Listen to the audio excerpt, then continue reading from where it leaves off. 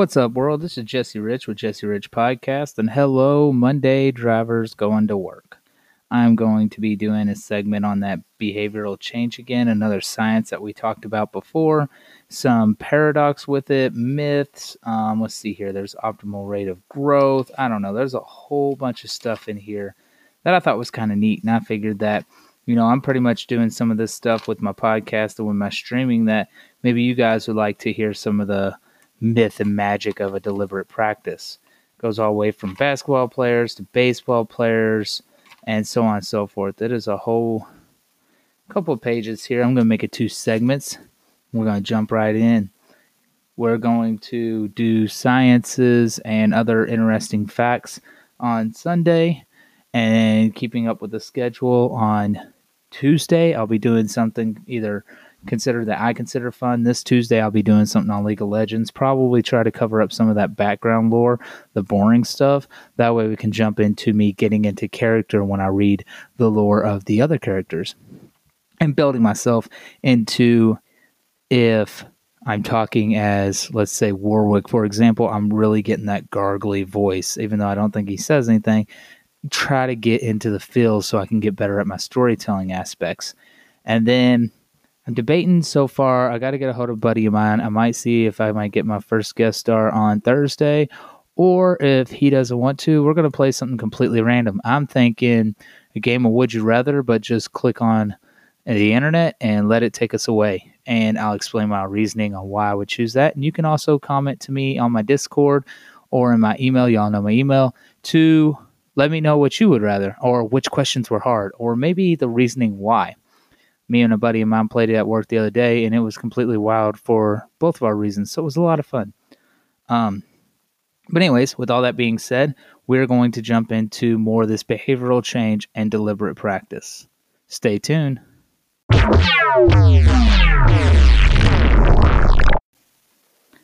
The paradox of behavioral change. The natural tendency of life is to find stability. In biology, we refer to this process as the equilibrium of or homeostasis. For example, consider your blood pressure. When it dips too low, your heart rate speeds up and nudges your blood pressure back into a healthy range. When it rises too high, your kidneys reduce the amount of fluids in your body and flushing it out in the urine. All the while, your blood vessels help maintain the balance by contracting and expanding as needed. The human body employs hundreds of these feedback loops to keep your blood pressure, body temperature, glucose levels, calcium levels, and many other processes at the stable equilibrium. In his book, Mastery, martial arts master George Leonard points out that our daily lives also develop their own level of homeostasis. We fall into patterns of how often we do or don't exercise, how often we do or don't clean the dishes, how often we do or don't call our parents, and everything in between. Over time, each of us settles into our own version of the equilibrium. Like your body, there are many forces and feedback loops that moderate the particular equilibrium of your habits. Your daily routines are governed by a delicate balance between your environment, your genetic potential, and your tracking methods, and many other forces. As time goes on, this equilibrium becomes so normal that it becomes invisible. All these forces are interacting each day, but we rarely notice how they shape our behaviors. That is, until we try to make a change. The myth of radical change. The myth of radical change and overnight success is pervasive in our culture. Experts say stuff like the biggest mistake most people make in their lives is not setting goals high enough. Or they tell us if you want massive results, then you have to take massive action. On the surface, these phases sound inspiring.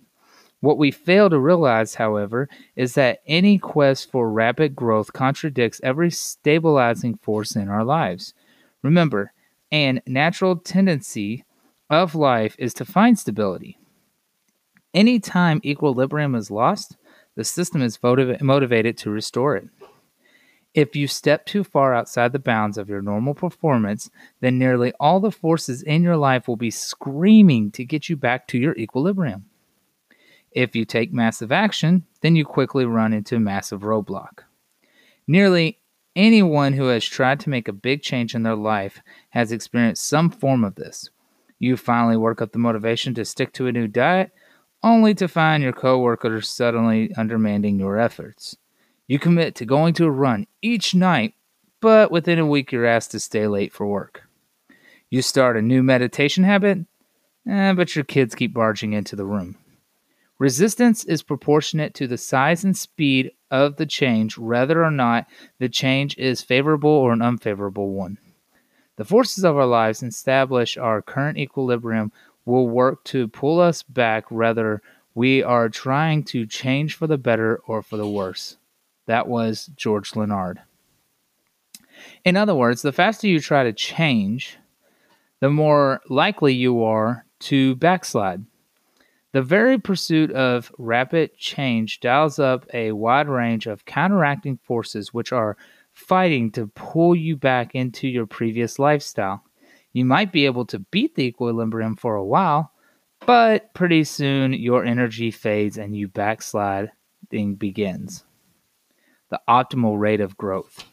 Of course, change is certainly possible, but it is only sustainable within a fairly narrow window. When an athlete trains too hard, she ends up sick or injured. When a company changes course too quickly, the culture breaks down and the employees get burnt out. When a leader pushes his personal agenda to the extreme, the nation riots and the people reestablish the balance of power. Living systems do not like extreme conditions. Thankfully, there's a better way. Consider the following quote from system expert Peter Senge. Virtually all natural systems, from ecosystems to animals to organizations, have intrinsically optimal rates of growth. The optimal rate is far less than the faster possible growth when growth becomes extensive, as it does in cancer. The system itself will seek to compensate by slowing down, perhaps putting the organization's survival at risk in the process. By contrast, when you accumulate small wins and focus on 1% improvements, you nudge the equilibrium forward. It is like building muscle. If the weight is too light, your muscle will atrophy. If the weight is too heavy, you'll end up injured. But if the weight is a touch beyond your normal, then your muscles will adapt to the new stimulus and equilibrium will be a small step forward. So on this little picture I have here, it literally has on the x-axis effort, on the y-axis stability, and the point where it's all stability but little effort, that's point A, which is laziness. But all effort with no stability is B, which is a burnout. There is a curve in between both of them. You want to hit that perfect sweet zone for the long-term growth. The paradox of behavioral change. In order for change to last, we must work with the fundamental forces in our lives, not against them. Nearly everything that makes up your daily life has an equilibrium, a natural set point, a normal place, a typical rhythm. If we reach too far beyond this equilibrium, we will find ourselves being yanked back to the baseline.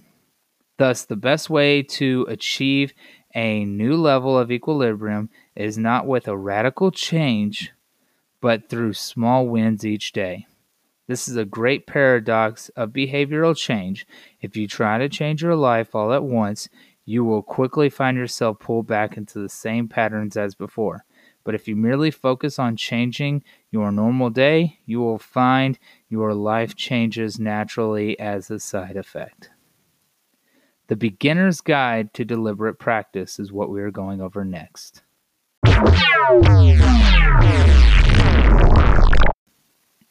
The Beginner's Guide to Deliberate Practice. In some circles, Ben Hogan is credited with inventing practice. Hogan was one of the greatest golfers in the 20th century, and accomplished he achieved through tireless repetition. He simply loved to practice. Hogan said, "I couldn't wait to get up in the morning so I could hit balls. I'd be in practice tee at the crack of dawn, hit balls for a few hours, then take a break and get right back at it. For Hogan, every practice session had a purpose. He reportedly spent years breaking down each phase of the golf swing and testing new methods for each segment. The result was near perfection. He developed one of the most finely tuned golf swings in the history of the game. His precision made him more like a surgeon than a golfer. During the 1953 Masters, for example, Hogan hit the flagstick on the back-to-back holes. A few days later, he broke the tournament scoring record.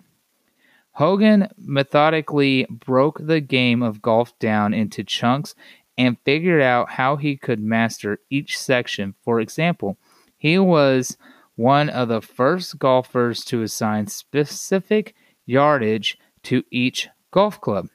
Then he studied each course carefully and used trees and sand bunkers as reference points to inform him about the distance of each shot. Hogan finished his career with 9 major championships, ranking 4th in all time during his prime. Other golfers simply attribute his remarkable success to Hogan's secret. Today, experts have new term for his rigorous style of improvement: deliberate practice. So what is deliberate practice? Deliberate practice refers to a special type of practice that is purposefully and systematically, while regular practice might include mindless repetition. Deliberate practice requires focused attention and is conducted with a specific goal of improving performance. When Ben Hogan carefully reconstructed each step of his golf swing, he would engage in deliberate practice. He wasn't just taking cuts, he was finely tuning his technique. While regular practice might include mindless repetition, deliberate practice requires focused attention and is conducted with a specific goal of improving performance. The greatest challenge of deliberate practice is to remain focused in the beginning. Showing up and putting in your reps is the most important thing. But after a while, we begin to carelessly overlook small errors and miss daily opportunities for improvement. This is because the natural tendencies of the human brain is to transform repeated behavior into an automatic habit. For example, when you first learned to tie your shoes, you had to think carefully about each step of the process. Today, after many repetitions, your brain can perform this sequence automatically. The more we repeat a task, the more mindless it becomes. Mindless activity is the enemy of deliberate practice. The danger of practicing the same thing again and again is that progress becomes assumed. Too often we assume we are getting better simply because we are gaining experience, but in reality, we are merely reinforcing our current habits, not improving them. Claiming that improvement requires attention and effort sounds logical enough, but what does deliberate practice actually look like in the real world? Well, let's talk about it. Here's some examples. One of my favorite examples of deliberate practice is discussed in Talent is Overrated by Geoff Colvin. In the book, Colvin describes how Benjamin Franklin used deliberate practice to improve his writing skills. When he was a teenager, Benjamin Franklin was criticized by his father for his poor writing abilities. Unlike most teenagers, young Ben took his father's advice serious and vowed to improve his writing skills. He began by finding a publication written by some of the best authors of his days. Then Franklin went through each article line by line and wrote down the meaning of every sentence. Next, he wrote each article in his own words, then compared his version to the original. Each time, I discovered something of my faults and corrected them. Eventually, Franklin realized his vocabulary held him back from better writing, and so he focused intensely on that area. Deliberate practice always follows the same pattern. Break the overall process down into parts, identify your weakness, test your new strategy for each section, and then integrate your learning into an overall process. Here are some more examples. Cooking. Jiro Uno, the subject of the documentary Jiro Dreams of Sushi, is a chef and owner of an award-winning sushi restaurant in Tokyo. Jiro has dedicated his life to perfecting the art of making sushi, and he expects the same from his apprentices. Each apprentice must master one tiny part of the sushi making process at a time. How to wire a towel, how to use a knife, how to cut the fish, and so on. One apprentice trained under Jiro for 10 years before being allowed to cook the eggs. Each step of the process is taught with the utmost care. How about martial arts? Josh, I think it's pronounced Waitsky, author of The Art of Learning, is a martial artist who holds several U.S. national medals and a 2004 World Championship. In the finals of one competition, he noticed a weakness. When an opponent illegally headbutted him in the nose, Waitskin flew into range. His emotion caused him to lose control and forget his strategy. Afterwards, he specifically sought out training partners who would fight dirty so he could practice remaining calm and principled in the face of chaos. They were giving me a valuable opportunity to expand my threshold for turbulence, Watsky wrote. Dirty players were my best teachers. How about chess? Magnus Carlsen is a grandmaster and one of the highest rated players in history. One distinguishing feature of great chess players is their ability to recognize chunks, which are specific arrangements of the pieces on the board. Some experts estimate that grandmasters can identify around 300,000 different chunks. Interestingly, Carlsen learned the game by playing computer chess, which allowed him to play multiple games at once. Not only did this strategy allow him to learn chunks much faster than someone playing in-person games, but also gave him a chance to make more mistakes and correct his weaknesses at an accelerated pace. What about music? Many great musicians recommend repeating the most challenging sections of a song until you master them. Virtuoso violinist Nathan Malstein says, practice as much as you feel you can accomplish with concentration. Once, when I became considered because others around me practice all day long, I asked my professor, how many hours should I practice? And he said, it really doesn't matter how long. If you practice with your fingers, no amount is enough. If you practice with your head, 2 hours is plenty. What about basketball?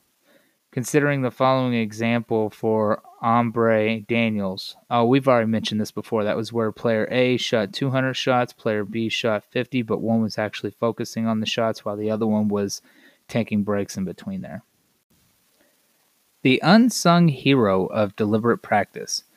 Perhaps the greatest difference between deliberate practice and simple repetition is this: feedback. Anyone who has mastered the art of deliberate practice, whether they are an athlete like Ben Hogan or a writer like Benjamin Franklin, has developed methods for receiving continual feedback on their performance. There are many ways to receive feedback. Let's discuss two. The first effective feedback system is measurement. The thing we measure are the things we improve. This holds true for the number of pages we read, the number of push-ups we do, the number of sales calls we make, and any other task that is important to us. It is only through measurement that we have any proof of whether we are getting better or worse. The second effective feedback system is coaching. One consistent finding across disciplines is that coaches are often essential for sustaining deliberate practice. In many cases, it is nearly impossible to both perform a task and measure your progress at the same time. Good coaches can track your progress, find small ways to improve, and hold you accountable to delivering your best efforts each day. The promise of deliberate practice. Humans have a remarkable capacity to improve their performance in nearly any area of life. If they train in the correct way, this is easier said than done. Deliberate practice is not a comfortable activity. It requires sustained effort and concentration.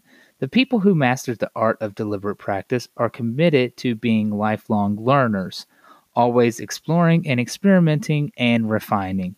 Deliberate practice is not a magic pill, but if you can manage to maintain your focus and commitment, then the promise of deliberate practice is quite alluring to get the most out of what you got. Let's talk about the myth and the magic of deliberate practice. Joe DiMaggio is one of the greatest hitters in baseball history. A three-time winner of the Most Valuable Player award, DiMaggio was selected to the Major League's All-Star team in which of his 13 seasons. He is best known for his remarkable hitting streak during 1941 season when he recorded a hit in 56 consecutive games, a record that stands more than 75 years later. I recently heard a little-known story about how DiMaggio acquired his exceptional ability. Joe DiMaggio in 1939, published by Bowman Gum for Play Ball Cards. It was one of his pictures. It was really neat. As the story goes, a journalist was interviewing DiMaggio at his home and asked him what it felt like to be such a natural hitter. Without saying a word, he dragged the reporter downstairs in the shadows of his basement.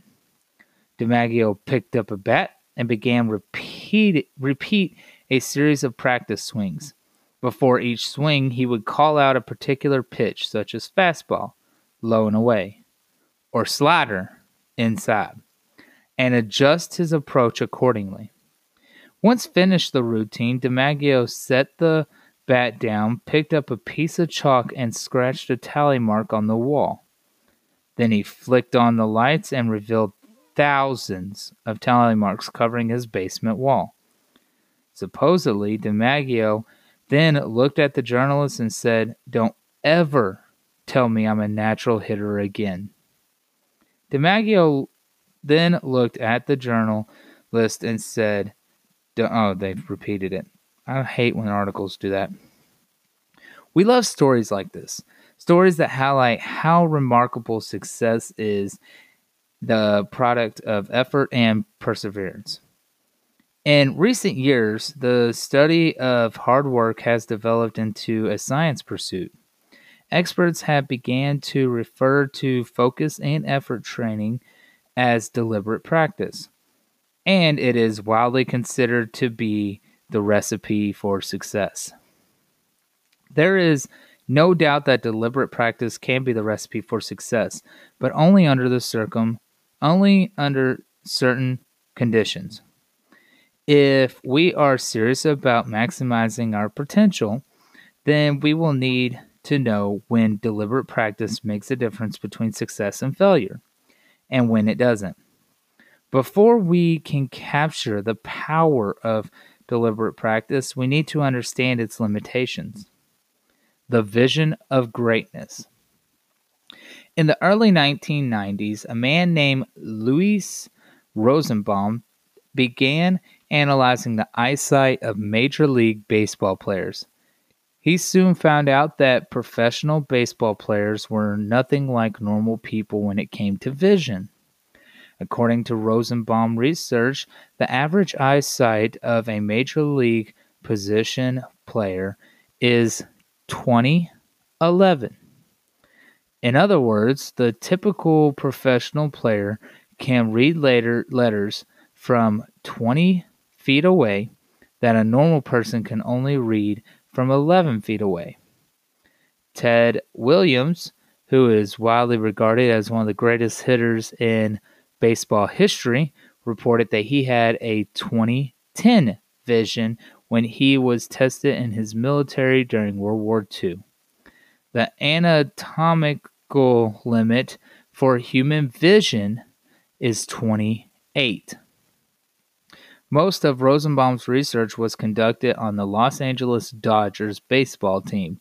According to him, half the guys on the Dodgers major league roster was 20/10, uncorrected. Excuse me. So he has on here, one of the players had a 29.2 vision. It looks like 5 of the people had a 20/10. 100 and I want to say about 75 people had 12.5. Still over 100, about 120 people were 20/15. Over 40 people, about 50 people, about 50 people had 20/20 vision. Maybe 10 people had 20/25, and one person had 20/30 out of the people that he researched.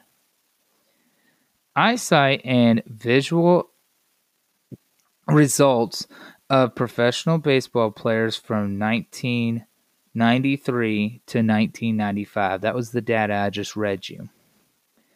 In his excellent book, The Sports Gene, author Dave Epstein explains that this visual trend holds true at each level of the sport.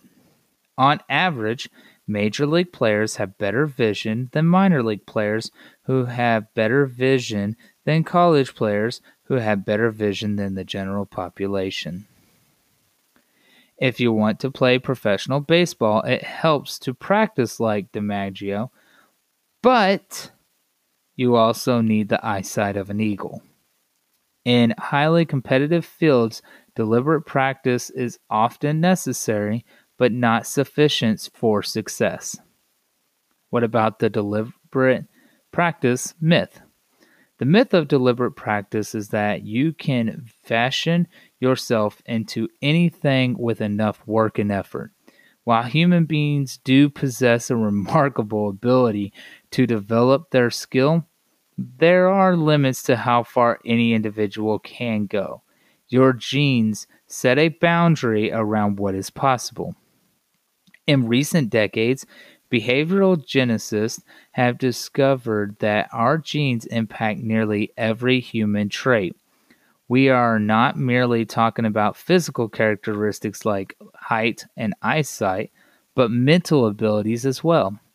Your genes impact everything from your short-term memory abilities to your mental processing speed to your willingness to practice.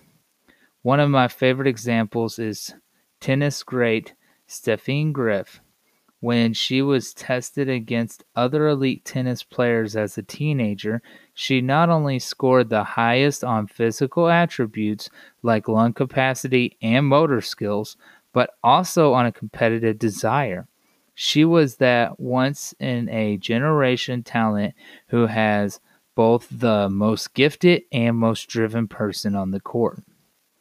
During a conversation I had with Robert Pullman, one of the top behavioral geneticists in the world, he said, "It is now at a point where we have stopped testing to see if the traits have a genetic component because we literally can't find a single one that isn't influenced by our genes."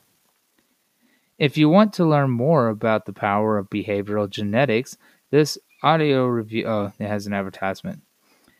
How big is the influence of genes on performance? It's hard to say. Some researchers have estimated that our genes accounted for between 25 to 35% of our differences in performance.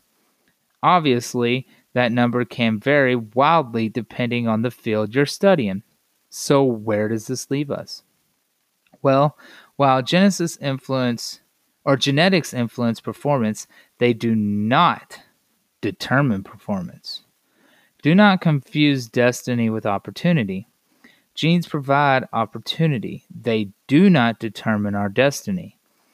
It's similar to a game of cards. You have a better opportunity if you are dealt a better hand, but you also need to play the hand well to win. Layer your skills. How do we play our hand well? How do we maximize our genetic potential in life? Whatever that might be. One strategy is to layer your skills on top of one another. Scott Adams, the creator of Dilbert, explains the strategy perfectly. He writes, "Everyone has at least a few areas in which they could be in the top 25 with some effort. In my case, I can draw better than most people, but I'm hardly an artist. And I'm not any funnier than the average stand-up comedian who never makes it big. But I'm funnier than most people. The magic is that few people can draw well and write jokes. It's the combination of the two that makes what I do so rare. And when you add in my business background, suddenly I had a topic that few cartoonists could hope to understand without living it. If you can't win by being better, then win by being different. By combining your skills, you reduce the level of competition, which makes it easier to stand out regardless of your natural abilities." Lastly, the magic of deliberate practice. Sun Tzu, the legendary military strategist who wrote The Art of War, believed in only fighting battles where the odds were in his favor. He wrote, "In war, the victorious strategy only seeks battle after the victory has been won." Similarly, we should seek to fight battles where the genetic odds are in our favor. It is impossible to try everything in life. Each of us could become any one of the billion different things. Thus, if you aspire to maximize your success, then you should train hard and practice deliberately in areas where the genetic odds are in your favor, or where you can overlap your skill in the compelling way. Deliberate practice is necessary for success, but it is not sufficient. The people at the top of any competitive field are both well suited and well trained. To maximize your potential, you need to not only engage in consistent and purposeful practice, but also to align your ambitions with your natural abilities. Regardless of where we choose to apply ourselves, deliberate practice can help us maximize our potential. No matter what cards we're dealt, that is the magic of deliberate practice. It turns potential into reality. So I hope as you all are going in on this Monday morning that this became very inspiring to you guys, eye-opening for you all. I know it has for me. I really like how it was talking about some natural genetics involved in there. I've never gotten upset when it came to certain things. I've getting a group of friends with back in high school, and they'd make fun of me, and I'd make fun of me too with them. Like y'all could sit here on here and comment how horrible I'm doing at my podcast, and I'm gonna take anything that you all say when you call me the bad words or anything like that, and that's pushed to the side. I mean, y'all can send me anything like that. None of that's gonna matter. But you say something like that, and you also put something in there where it's talking about, oh, you're still stuttering on words. I'm going to focus on that little part because I know I do. I've missaid some words here. I've been trying a new practice, that deliberate practice we're talking about, where I read over the article in my own voice before I speak it. And I'm probably not the funniest person or not the most informative person on here, but that's what I'm saying. When I look at stuff like that and you go to make fun of me, I don't care. I like being in the limelight. Being on here on the podcast, talking to people, telling my opinion, or just having a good time at it is something that is in my genetics. I like being in front without getting upset of what people's attitudes are toward me. Sure, in certain situations, like let's take work, for example. I work as a security guard. I'm not going to mention the company I work for. I do not want to get that part involved. I want to keep that private, but I work as a security guard. You put me with other security guards, I'm joking. I'm having a good time. We're, you know, just acting crazy. But you put a customer in front of me, one of my main people I have to take care of, and it instantly changes to where I'm not joking no more. I flip my switch and I'm extremely professional. And that's because I've been in this field for a while, so it's kind of like that mindless progression that they were talking about. It's exactly the same thing with this. I might do my deliberate practice to try to make sure I don't stutter on words, even I'm talking about it, messing it up. And I'm trying to get better for you guys. But if you all want to put me down or say anything like that, go for it, because I'm only going to focus on what's important when it comes to that comment. So I hope you all enjoyed this segment. If you have any comments, you all know I throw my Discord on here. You all know my email. Hit me up. I'm also streaming on Twitch. You want to watch that, give me a holler. But somehow reach out to me so I can hear these criticisms so I could get better. But hope y'all enjoy your all's day. I know it's a Monday, first day of the week. Kind of sucks, but tell your friends and family to hit me up. Please do not forget to support my podcast. And always, I love you all.